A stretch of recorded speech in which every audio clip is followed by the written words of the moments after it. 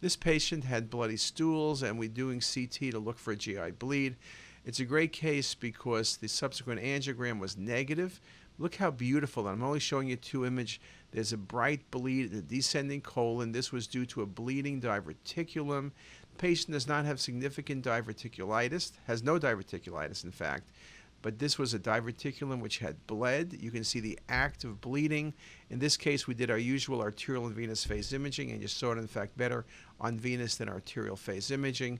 CT is the study of choice in patients with suspected GI bleeding. Just a wonderful example.